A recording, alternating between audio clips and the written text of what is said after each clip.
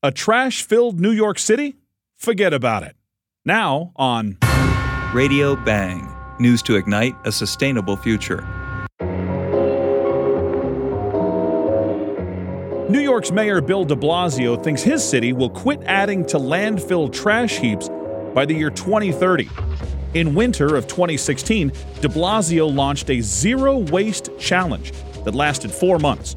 31 businesses participated by diverting, incinerating, composting, and donating nearly 37,000 tons of waste. Participating companies managed to reduce over half of their usual landfill volume. Success was found by using more scrutiny before purchases, reducing packaging, switching to reusable goods, and relying more on digital storage.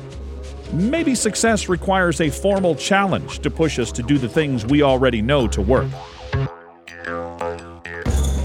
Next, in 2017, New York City will usher in new recycling rules requiring all New York City businesses to recycle all trash that can be recycled. A new commercial organics law will also take effect, forcing solutions that find benefit from food scraps. Growing trash heaps loom large across America's landscapes.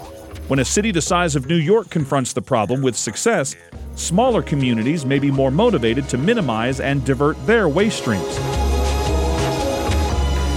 This episode of Radio Bang applauds college students everywhere returning to their studies. Special cheers go to the University of Georgia with 19 new electric buses, and to all schools making efforts towards sustainability. News of sustainability from across the globe. This is Radio Bang.